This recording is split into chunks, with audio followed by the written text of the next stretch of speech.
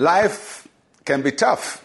It can be tough because of the challenges that come, because of attacks that come against you. Life can be tough simply because of the length of time it takes for some problems to be solved. So sometimes we get tired. And when you get tired, you don't know whether to keep going. You don't know whether to give up because you've tried and you've tried and you've tried and nothing is working. And it's important in those days that we encourage ourselves and we get strength. So we have to learn to strengthen ourselves. Hebrews chapter 12, verse 12 and 13. Therefore strengthen the hands which hang down and the feeble knees, and make straight paths for your feet, so that what is lame may not be dislocated, but rather be healed. I love that. Strengthen your hands and the feeble knees. So it's talking to the moments when we feel discouraged, when we feel let down. Maybe somebody's betrayed you, or somebody's gossiping about you, or somebody's criticizing you, or you've tried something for so long and it looks like it's going to work and it doesn't work. So you're tired. And the Bible says when we get tired, we don't quit. Nowhere in the Bible does it tell you that when you are tired, give up. Everywhere in the Bible, it says when you're tired, renew your strength. When you're tired, you trust in the Lord. When you're tired, strengthen your hands. The Bible always tells us to push on and never to give up. The Bible is not a book of give up, and God is not a God of giving up.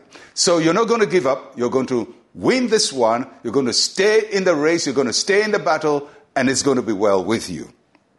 So when you look at our verse for today, God gives 3 instructions. First, it says, strengthen the feeble hands, the hands that hang down. So your hands are down, they are weak, there's no strength in you, and the passage says strengthen them. Now, what does that mean? Your hands talk about what you use for work and what you use for battle. When you're fighting, you use your hand. When you're working, you use your hand. And so when you're in a battle and you're tired, strengthen yourself. Strengthen yourself. When you're working and you're tired, strengthen yourself. And then it talks about strengthening the feeble knees. The knees is what holds your legs and your feet together. It talks about your walking, your actions, where you go to, putting your life together. And sometimes the knees can be weak. The joints are weak. That which holds you together is weak. And the Bible says, when those times come, strengthen the feeble knees. And then it says, make straight paths for your feet, so that the lame may not be dislocated. So the picture here is when you are walking and your feet or your joints are weak. It says that have straight paths so that the weak feet will not be dislocated, so you don't fall down.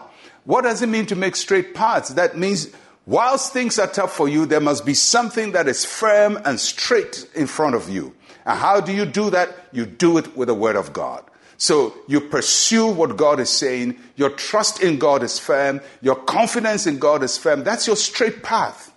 And when you're constantly in the Word of God, you're declaring the Word of God, you're confessing the Word of God, you're praying on the basis of the Word of God, the promises of God are always before you, your path are straight. And because of that, your feet will not be dislocated. It happens to every one of us. When life gets tough, you go back to the goodness of God. You go back to the reliability of God's word and his promises and stay there. And as you stay there, your path is made straight, so you will not be dislocated. And then it says, instead of being dislocated, it will rather be healed. This year, it's not always going to be smooth sailing. You may get tired sometime. Some of you are already tired in January. So strengthen the feeble hands. Strengthen the feeble knees. Make your path straight. And let God take you through this year successfully to his glory in Jesus' name. You're going to make it. Let's pray. Say with me, Heavenly Father, you are my victory. I strengthen myself by your Spirit for every assignment this year. In Jesus' name, amen and amen. I'll catch you again tomorrow. I'm Pastor Mensa Otabil. Shalom, peace, and life to you.